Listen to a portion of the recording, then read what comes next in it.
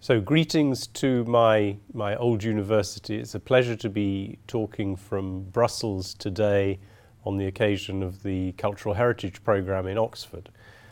Here in the European Commission, we're into our third decade of working on what we used to call telematics for libraries, but which we now think of as ICT for cultural heritage. And Oxford, as a participant in several of our current research programs, is one of the front runners across Europe in developing the technologies and the procedures that will enable us to preserve and make available our cultural heritage, not only within a university, but beyond its bounds within Europe and across the world.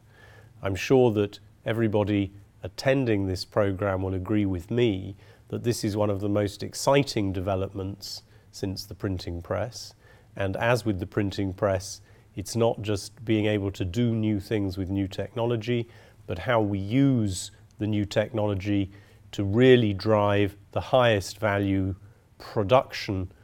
in our civilizations. In the case of the University of Oxford, we're happy as the European Commission to be able to work with you and with partners on the digitization of content, including 3D preservation of 3D objects. Secondly, we're very happy to work in our so-called Europeana platform with tens of thousands of objects from thousands of European institutions across the territory. And we look forward through a program such as this to spreading the word not about how to do it, but how to use the riches that we thereby create. The next big challenge is to integrate the possibilities of online learning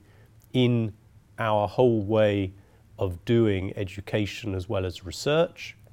how to have open access to all sources of scientific and cultural riches,